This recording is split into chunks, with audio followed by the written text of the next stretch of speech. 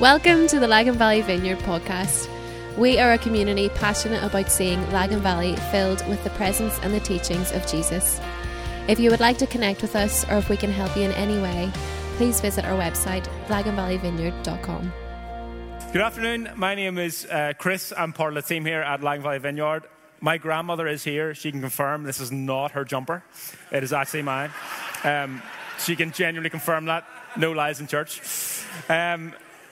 Welcome to Lagan Valley Vineyard. If you're a guest or a visitor, we love that you're with us. We love that you're in this space on a Sunday afternoon.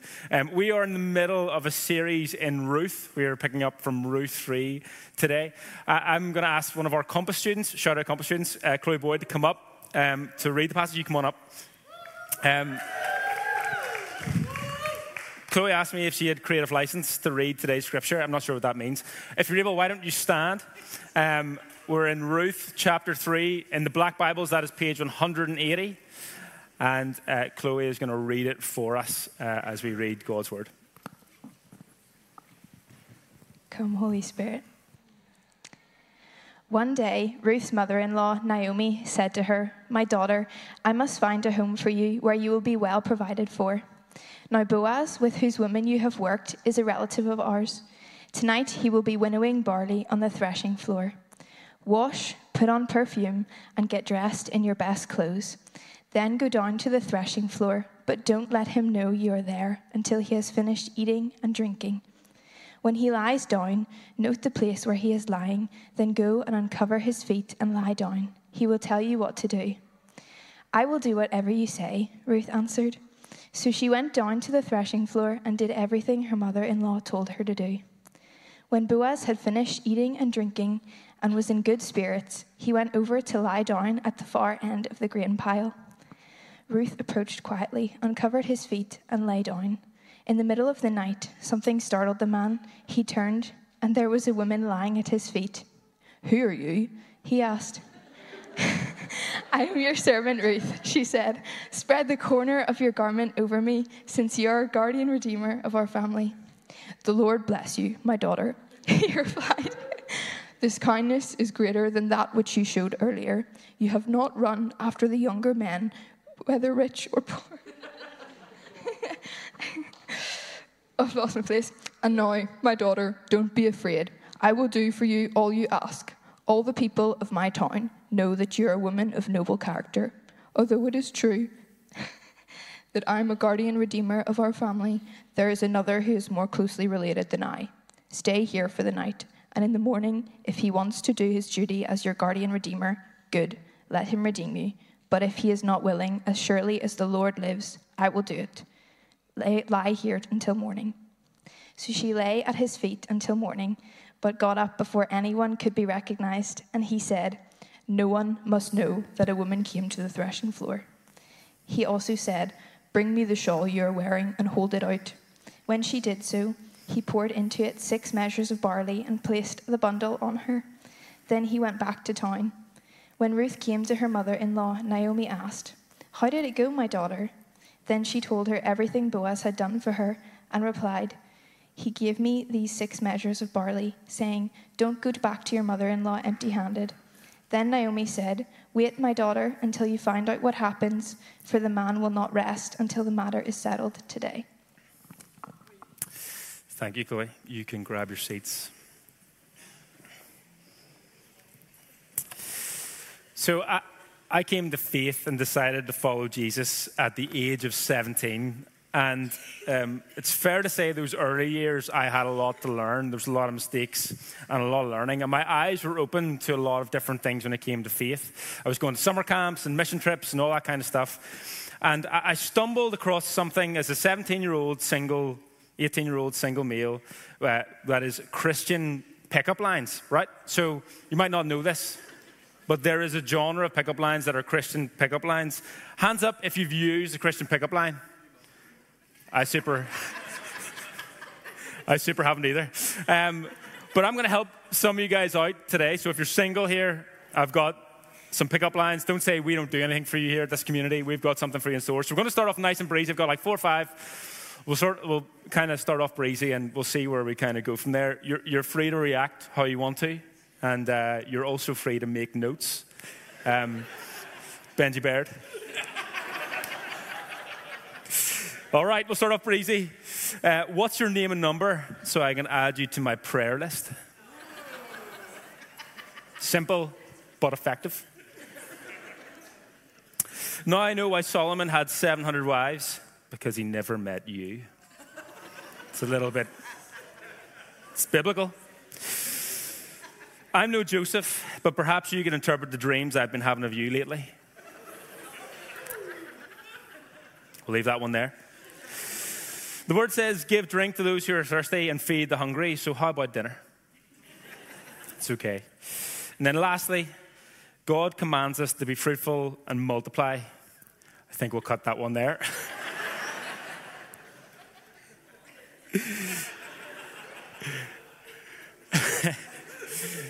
We find ourselves in Ruth 3 right now, and it's far worse than a cheesy Christian pickup line. We find ourselves in the middle of a situation where some quite prescriptive dating advice or courting advice has been given to Ruth. In Ruth 3, we see way more than what meets the eye when we first read it. We're in the middle of a series called Ruth, a story of loyal love. Dana kicked us off with this big idea that God is committed to us. After that, James also opened up Ruth 2, where he talked about risk and living into the purposes of God for other people. And I find myself at chapter 3. Now, I just want to be really clear. Like, chapter 3 in Ruth, it's like there's 4 chapters. This is easily the worst one to get, okay? So whoever was picking, like, who got to preach on what, like, they're playing favorites, and I'm not it, okay? So it's super complex, it's super tense, but there is so much in it that we can learn from inside this. And just as Chloe has read, what I'm going to do over the next few moments, I'd love to walk us through the passage, unpacking what this actually means. Then I'd love to leave us with one kind of idea and then 2 kind of principles that we can learn from it as we come to respond. To do that, nobody really preaches on Ruth 3 by itself. It's kind of on a cliffhanger. So they usually teach on Ruth 2, Ruth 3, and Ruth 4. I'm going to kind of steal a wee bit from both. Hannah, don't worry, I'm not digging too much into chapter 4. You've got loads to unpack there too. But we know this already from this story. The book of Ruth is a story of 2 widows, Naomi from Bethlehem and Ruth the Moabite. These 2 widows have returned back to Bethlehem in order to survive. They're here because they just want to make it through. And as we discovered last week in Ruth 2, from the book of Deuteronomy, they had a right to glean off the fields of those who were wealthy or who were rich in order to survive. And so we see Ruth in chapter 2 going to Boaz's field to glean off the crops.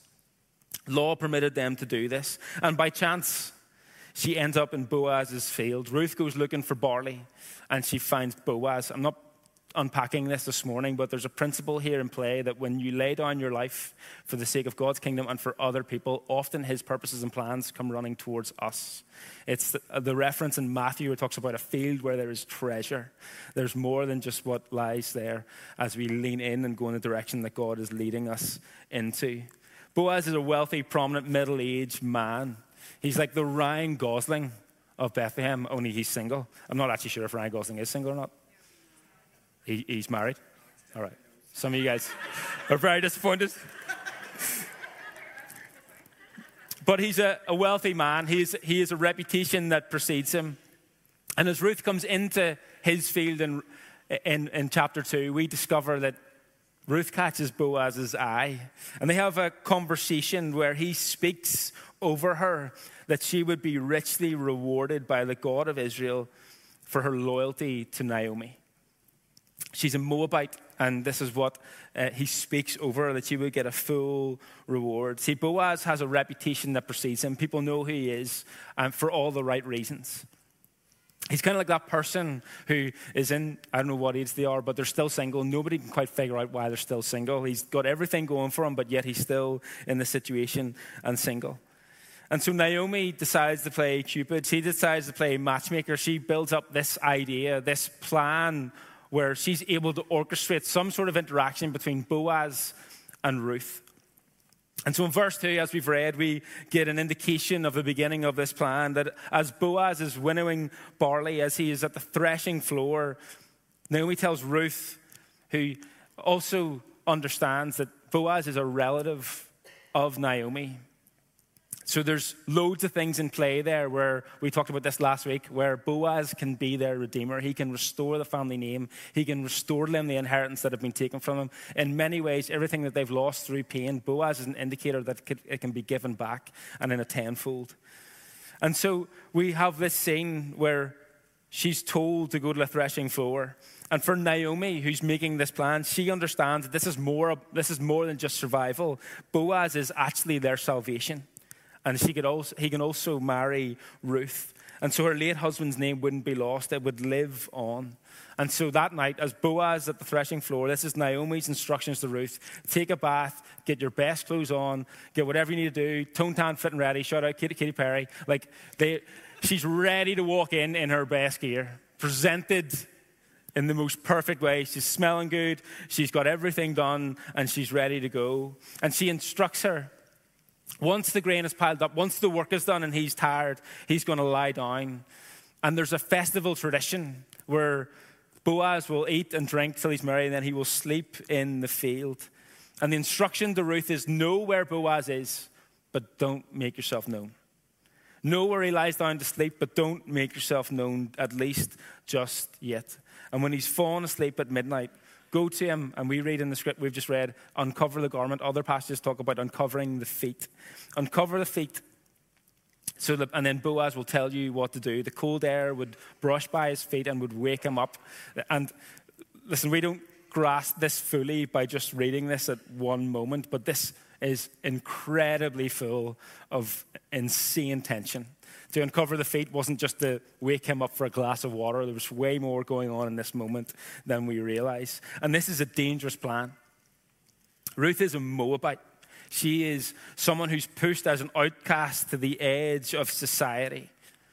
And she's told to go into this situation that is both dangerous and equally delicate, and to execute a plan that she's been given by Naomi. If this is a movie, if this is on Netflix, this is like 15 at least, all right? Like, you're not showing teenagers this. You're not getting away with it.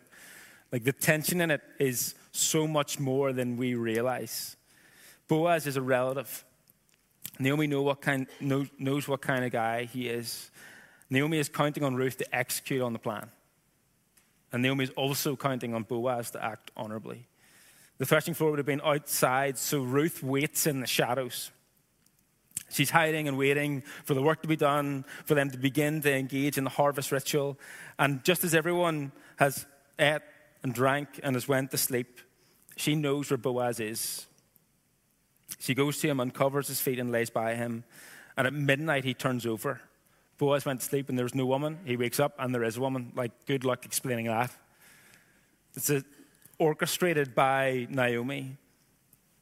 You see, Boaz doesn't recognize Ruth in the moment, and so asks, who are you? She responds, I'm Ruth, your maidservant. And then in verse 9, we read this. It's from a different translation. Boaz says, what do you want, Ruth? Ruth says, spread your wing over your maidservant, for you are a redeeming kinsman, or you are a redeeming guardian. See, in the previous chapter that James unpacked for us last week, in chapter 2, while Boaz is in the field with Ruth, he speaks a blessing over her that she would receive a full reward from Yahweh, the God of Israel.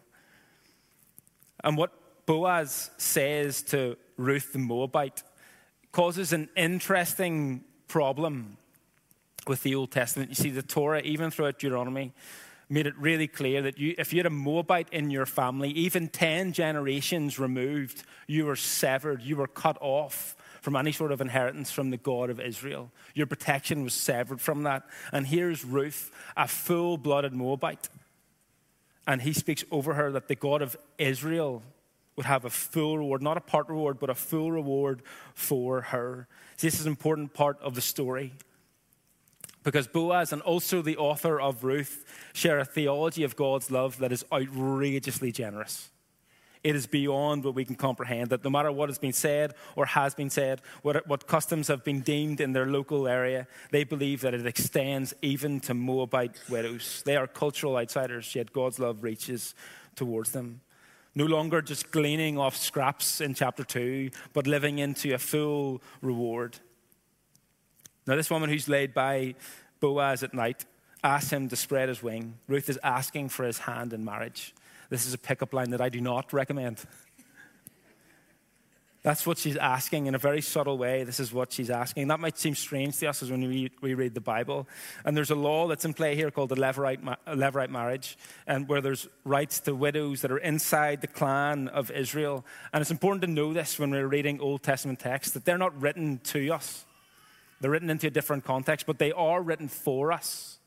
And so when we dig into it, we can uncover truth that we can't otherwise skimming over. And so here at night, Ruth asks Boaz, can you spread your wing? Boaz's response is that he is absolutely blown away by Ruth's loyalty to Naomi. It's amazing to him that she has stayed with her mother-in-law. Even when her sister went back home, she stayed. And her desire, Ruth's desire to keep the family name alive, to keep inheritance in the family, is what blows Boaz away. And he says that he's happy that Ruth didn't just run away with whatever was next. And the reference to that is other young men, the immediate thing that she could probably turn to, that she actually sought out something different to provide and be loyal to her widow mother-in-law. And because of this, Boaz tells her that she's commendable, that she's a worthy woman, echoes of Proverbs 31. And so he says, you're a worthy woman. Whatever you ask, I will do. And so the problem is in that the ask, there's another issue. You see, Boaz is more of like a second cousin, not a first cousin. And the way this redemption thing works is that it's to the next of kin. So there's a first cousin in the equation. He has the right to it that Boaz can't overstep. And so he tells her, I will go to that relative tomorrow. I will talk with him. And if he is not willing, I will be willing. Ruth awakens in the morning and it's getting bright, starting to look a little bit sketchy. He wants to avoid any sort of walk of shame or whatever else is going on. And so Boaz sends her on her way. She returns back to Naomi. But before she goes, 6 measures of grain are placed into Ruth's hand. This is, again, another important thing to realize, that there's been a promise spoken, but that has not came to fulfillment. Yet in the gap of promise and fulfillment, we see provision. And that is true also of kingdom dynamics, that when God speaks promise into our lives, and also when we haven't seen it come to complete fruition, God still is the God who provides for us in that in-between tension. And so they part ways from the threshing floor. Boaz goes to tend to a matter. Ruth goes home. Naomi's waiting for Ruth as she comes home. And the moment she comes in through the door, she asks the question. She doesn't ask the question of what's going on. She actually asks the question much more personal. She said, whose are you? She's asking, are you married or are you not? And Ruth's response is kind of like, I'm not really sure. Like there was this moment, I think I executed the plan. I think he received it well. But like he's going off to kind of fix it, and I'm not really sure what that means. Like there's no doubt that we can assume in this text that Ruth is left with some kind of hope, but also some kind of confusion. Things are not crystal clear in this moment. And then Naomi, who in chapter 1, if you remember, who tells us to call her bitter because she has fallen out with God so much. She's the one at the end of chapter 3, as this scene closes, who has actually a confidence in God as their Redeemer. And Boaz as their Redeemer. Naomi's plan is based off her confidence in Boaz. Ruth, off the back of risk, finds herself somewhere between promise and the fulfillment of that. And Boaz, well, he's on a mission to try to figure this out quickly. And we know what comes next, and I'm not going to dive into it too much, but it's important that we understand this in terms of the whole range of this story. But the long story short is Boaz shows up at the city gates. They have an interaction with the first cousin. He's married, so that's complicated. So Boaz has the right, and he does redeem Ruth. Hannah will teach him that way better than what I've just summarized inside 20 seconds next week. And so we know the end of the story. Boaz takes Ruth to be her wife, his wife. And we understand also that inside this context, this is pointing towards something else, that the kinsman redeemer, the great defender, the one who is the guardian Boaz, well, he's an image of Jesus, the one who is to come for us. And in this moment, their name is restored, their legacy is intact, and they live into the inheritance that is theirs. And there's so many things that we can draw from this. In fact, if you read commentators in this, you'll find almost different opinions on all of these things inside Ruth. It is incredibly complex. But I want to unpack a few ideas before we go today. The first one is friendship. And often it gets missed in this story is the friendship between Naomi and Ruth. We know this in hindsight. Ruth and Boaz have a baby called Obed. Obed has a baby called Jesse. Jesse has a baby called David, who is the great king, the giant killer David. David is in the lineage of Jesus. He's associated in the lineage with Jesus. And if we take a few steps back, David's great-grandmother is Ruth. And so we see the story of redemption. And it is founded, or at least deeply impacted, by the friendship of two widows. And sometimes we talk about friendship as just something that is nice for us. But actually, friendship can be a mode of grace in which Jesus can use to impact the world around us. Friendship's complicated for all sorts of reasons. I've found it easy at times in my life to make friends. I've at times found it more difficult to make friends. I have regrets when it comes to friendships that have drifted. I've been hurt, deeply hurt in friendships, and I've also been the person who's deeply hurt other people in friendships. And when you're young, friendship is easy. Even into your 20s, friendship is easy. It's based off two things, convenience and chemistry. And so who you get along with and who's around you, typically that will be an indicator of your friendship and how it begins. But that will not sustain you as you step into your 30s. In fact, it gets way more complicated when you get into your 30s. Friendship doesn't become about chemistry or convenience. It becomes about commitment, who you're committing to do life with. And in hindsight, and something that we can maybe assume is that one of Jesus' greatest miracles, actually, if you're around the age of 30 or older, one of Jesus' greatest miracles was having 12 close friends at the age of 30. That if you read stats around friendship and loneliness right now, we are existing in a time when that is becoming few and far between. And it is true, if God wants to bless your life, often he will use people. James touched on this in the purposes of God through us, partnering with us. And their friendship, Ruth and Naomi's, deeply affects us. And so the question beckons, who is your Naomi? Or who are you being Naomi to? Or who is your Ruth? Ruth didn't walk away when it got hard. She stayed. She had a sense of responsibility, not entitlement. She also experienced deep pain and loss, yet she didn't just count it as a way to be bitter or entitled. She instead sought out responsibility and where she can serve and where she can help. She stayed when it got hard. See, our friendships should look different. If you want to be enriched in your life, your friendships should look different. It can't be all people that are the same age as you, that dress the same as you. If that's the case, I'm hanging about with grandmothers apparently. But it can't all be around that. They have to be diverse. They have to be different. Whenever I interned for the first time at my church when I was 18, I wanted to do youth stuff. That's all I wanted to do, youth stuff. And the minister at the church at the time, he's an amazing man. He brought me in for coffee into the manse and we had a chat and I started talking about what was in my heart and youth ministry and this generation, all that kind of stuff. And he said, that's amazing. Like, you'll do all that on Sundays. But throughout the week, here's what I want you to do. And he gave me a list of 3 names and 3 addresses. They were names of 3 women in that community who were in their 90s. And he was like, go visit them, bring like a fruit loaf, make them tea and read a psalm with them and just have a chat. And honestly, I was 18. I was like, I have nothing in common with these 90-year-old women. Like, what am I going to, have you heard of Cristiano Ronaldo? What's your thoughts? You know, like I have nothing in common with them. And I went for the first week. I was pretty afraid. And what began to happen as I went through that year is it became one of the most enriching experiences of my life. It was absolutely incredible. They all did try to set me up with their daughters who were like in their 50s. But we let that one pass, all right? Some prescriptive dating advice there as well. But what I'm saying is that we need to reach beyond the norms because there's treasure outside of that. There's things that can enrich your life beyond your immediate circle. Our friendships should look different and they should step beyond that. Ruth didn't walk away when it got tough. In fact, she stayed and she had options to go, but she stayed. And this is important to know because I think the markers of true friendship and great friendship is those who show up when it's hard. And when I think of them over the last 10 years of my life, the marker moments of friendship for me is not the mountaintop amazing moments where they're with me. That's amazing that they are. But it's how my friends showed up in the really hard seasons of my life or the really hard moments in my life. When they showed up, even when they disagreed with my choices, they still loved me despite of that.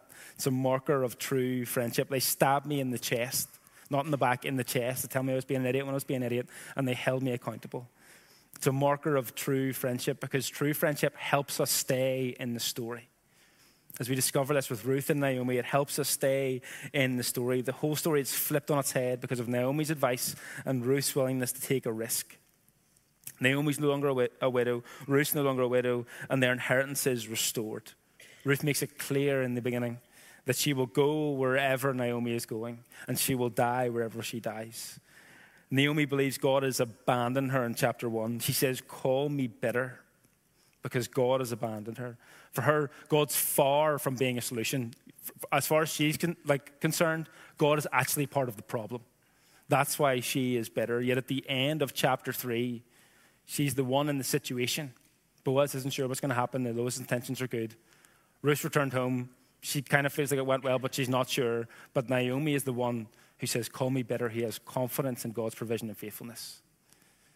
And we can assume that through the friendship of Ruth staying loyal to her, she realized that actually God has not abandoned her. And the purposes of God are made evident through people. And she stays faithful to her even in the most difficult of moments. It changes her entire view upon God. These are the things often that we miss when we think friendship is just about convenience and chemistry. But when we lean into commitment, we find an abundance of fruit. Who is your Naomi? Who is holding you accountable? Now listen, accountability, when I grew up, it was all about sitting down with your youth pastor and being like, "Where have you messed up this week? And let's not do that again." That was what accountability looked like. I thought accountability was just talk about our sin and what I've done wrong and all that kind of stuff. But actually accountability, if we unpack the word, it is holding someone account for their God-given ability. It changes the direction of focus. We understand that what gets our attention gets the direction of our lives, that we move in the direction in which our attention points towards. And so the patterns that we struggle with, they starve when we start pointing somewhere else or we start looking for barley in the field. The things that we're trying not to do, they starve because the attention is off them and on to something else. Do you have people who sit with you and say, "This is what's inside of you. This is what God has placed inside of you. And even though you're going through a hard season right now, I want to hold you accountable to the promise and the voice and the plan that God has spoken into your life so that you can live into it." That is what accountability is. It is not let's just talk about what's going wrong. It is way more than that. And we need to give people permission to speak honestly into your life. If no one's being honest with you right now, it might just be because you've given no one permission to be honest with you. Give them the permission to speak honestly into your life, to stab you in the chest, not in the back. Secondly, we're going to skim over this, but James taught into it excellently last week. This idea of risk. The scene is full of tension. In fact, if you look even through the literary chapter in the Bible, you'll discover contrast night and day, work and rest. There's tension all inside it. It's important that we notice it. It's there for a reason, that this is a tense passage of Scripture. And Ruth steps out for the sake of redemption. And we need to be clear, this plan is risky. Ruth is a Moabite. She's a widow. She's an outcast. She's far from popular in this area, let alone safe. She is completely at risk. In fact, in chapter 2, Boaz warns her, "Stay in my field and glean from my crops and stay away from other men." It's not just because he wants to keep her. It's because she's not safe. She's at risk. She's vulnerable. And Naomi knows that this plan is risky. Ruth understands that this plan is risky. And they're surrounded by night. And if you're familiar with darkness in the Bible, it's a metaphor for all sorts of danger. And she's to wait in the darkness, wait in the shadows, to know where Boaz is, but also not to make herself known. It's fair to assume that in this moment, Ruth is probably not full of confidence right now. She's probably pretty afraid. She's probably feeling the weight of everything that's going on right now as she leans in. And she's terrified, and she's hanging on Naomi's rumored reference of what kind of guy Boaz is. And so she moves towards what is scary. We've talked about this. You're going to talk about this in tribes as well. This idea, there's an analogy that's really helpful for us to understand our relationship with fear. We pray all the time, "God, help us see how you see." And part of what the Scripture does, part of what the Holy Spirit does, part of actually what friendships do and so many things, is that when we have a revelation of who God is, it changes how we see things. It's like a contact lens. I'm wearing contact lenses right now. I can't, if I didn't have them, it doesn't change who's sat in front of me right now. You're still here. But my contact lens changes how I see you. And so when we have a lens where we can see how God sees. It doesn't change what's around us, but it does change how we interact and how we engage with it. This is why it's so important that we pray and we lean into this understanding of seeing how God sees. It changes how we see. And this idea of fear, I've always understood it, and we've talked about this before, that we are to run away from fear. What scares us is bad, and we need to get away from it. And there's this analogy, I think it's Jason Upton, I'm not really sure where I've heard it, and I've probably shared this before, but I've shared it, I think, 3 times this week alone. But I think it maybe is a word for our community, is maybe a lot of you guys are feeling fearful, and maybe excited too. Maybe you feel the voice of God. Maybe there's lots of stuff going on. But scarecrows are created to scare away crows. But scarecrows are not real. They're impersonating something else. And so if you stay far enough from it, you'll fly to it, you'll see a scarecrow, you'll get afraid, and you'll fly away. But if you fly close enough to it, if you get close enough to see it, you'll begin to realize that the scarecrow isn't real. And what happens when we realize that the scarecrow isn't real and that all the other crows has flown away and we have a field behind that scarecrow that is full of crops or full of fruit? We begin to see the things that scare us as invitations, not things to lean out of. So if you're still afraid of scarecrows, you'll see them and fly away. But if you actually realize the scarecrows, the fear isn't real. It's that irrational fear we talked about. It's actually not real. Then the things that scare us become the very markers of where actually God is leading us and guiding us. That when we dream with God and we dream about the city or your family or your workplace, and there's those things that inside that you're afraid of, whether that's how they're going to respond or how you're made to look or whatever it is, those actual things may be the very things that God is inviting you into. But we need to understand how we see fear and relate to fear in order to engage with that. For the sake of this story, Ruth steps into the risk. You see, we as followers of Jesus are supposed to live with a God gap in our lives. A gap that God has to fill, or else we're going to fall flat in our face. And if your life with Jesus doesn't have gaps where you need God to show up, then we're probably living comfortable, secluded lives with Jesus. And what's sad about that is that God can't either disappoint us or surprise us unless we leave gaps. When we leave gaps, actually, we require God to show up in situations. But also, and Andy shared about this in the previous weeks, we are denied a history with God. So when you go through stuff that scares you, and you're not sure if God's going to show up, but he does show up, that builds something in your relationship with God that holds you steady for the next thing that you're about to face. It builds a history that no matter what's said or what's going on, what voices or circumstances, you're like, well, I know God showed up the last time, so I think he's going to show up this time. And it might not be how you imagine or how you think, but when you look in hindsight, if you even do this now when you go home, in hindsight of the last 10 years, you'll begin to see the hand of God and the voice of God filling in gaps in your life where you need him to fill them in. It might not be how you thought it was going to be, but he showed up. And we are created as followers of Jesus to live with God gaps that we need him to fill or we're going to fall on our face. And Ruth is living into this right now. This plan is dangerous and it is delicate. And far more than her falling on her face, the list of things that could go wrong for Ruth in this moment is beyond comprehension. And so risk is something we're supposed to get comfortable with, comfortably, uncomfortably with, and to lean into. The last one is waiting. You see, we know the end of Ruth. I've touched on it briefly. We're going to talk about it next week. Chapter 3 is this weird chapter in the middle. It's a scene in the middle of this story where there's a plan executed, but we're not really sure how it's ended. It's a cliffhanger. And as we talked about it, Ruth's in between this idea of promise and also this idea of fulfillment. She's probably equally excited as she is scared. And maybe for some of you in this space, that's right now how you relate to Jesus. That you've had moments of encounter where you've heard his voice, you feel like he's spoken promises to you. You've maybe even seen that in part, but it hasn't came to fruition, it hasn't came to the fullness of what has been said. And you find yourself in that middle tension of waiting. And I just want to unpack this idea of waiting really quickly as we come into land, and we're going to respond together in a minute. That seasons of waiting holds things that no other season can hold. There are things that we can experience and know about God in the waiting that we can't get in any other season. The Hebrew word for waiting is this word called queva, which literally means and references this idea of small ropes being joined together to make a strong rope.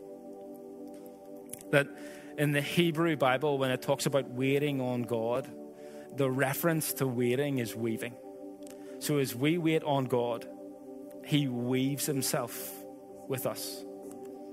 We're not passive in the waiting moment. In fact, it's actually way more than just spending time. I think actually in the kingdom, it's investing time. We're investing in something. That if you're in a season of waiting right now where you've not seen God pull through, if you're in a season of waiting where even you're bitter or whatever else is going on, what's happening if we become aware to it is that God is weaving himself right now in your circumstance and in your situation. And he is a strong rope that weaves around you. There are things that God can do for us in seasons of waiting that he can't do in any other season. And we need to learn what it means to be present in waiting, not passive. And to lean into his voice, into his presence, and also alongside his people, to understand how God is weaving himself in our situations, in our circumstances, and in our lives. In a moment, we are going to respond in communion. And if I can cheekily and humbly do this, I would like to be your Naomi this morning. And just as Naomi gave conditions for Ruth to approach Boaz, to uncover his feet, I want you to know that as we come to this table of communion, as we move towards Jesus in this moment, there actually is a condition as we move towards him. There is one condition and one condition only. It's not get dressed up. It's not put your best perfume on. It's not appear a certain way. The condition as we approach this table, which is way more than just symbolic, it is deeply supernatural. As we approach this table, is to come as you are, in your waiting, in your fear, in your joy, whatever that looks like, that we bring that to the feet of Jesus and we ask him, would you spread your wing over us? For you are a kind and generous and redeeming God. And he can do that for us. And when we ask, he will. You see, God can't bless a version of you. He can't bless a persona of you. He can't put blessing on how you're just appearing to other people. He can't bless a version. He can only bless you as you are, unapologetically before him. It's all he longs for is your honesty in these moments, to move towards him regardless of what you're going. And as we approach this table this afternoon, we ask at the feet of Jesus, our ultimate kinsman redeemer, our ultimate guardian and defender, for him to spread his wing over us. For he is a redeeming God. He's done it for our ancestors, and surely he will do it for us. That he is Yahweh, the great I am. He is El Roi, the God who sees you. He is El Shaddai, the all-sufficient one. He is El Olam, the everlasting Father. He is Jehovah Jireh, the great provider. He is Yahweh Rapha, our great healer. He is Elohim, the one who speaks life and brings life and restores things that are dead and long devastated. And when we turn to him in these moments, he cannot ignore his children. He is everything that we've longed for. He is all that you need. And he is more than we ever have dreamed of. That this love is beyond generous. And so if you're able, why don't you stand?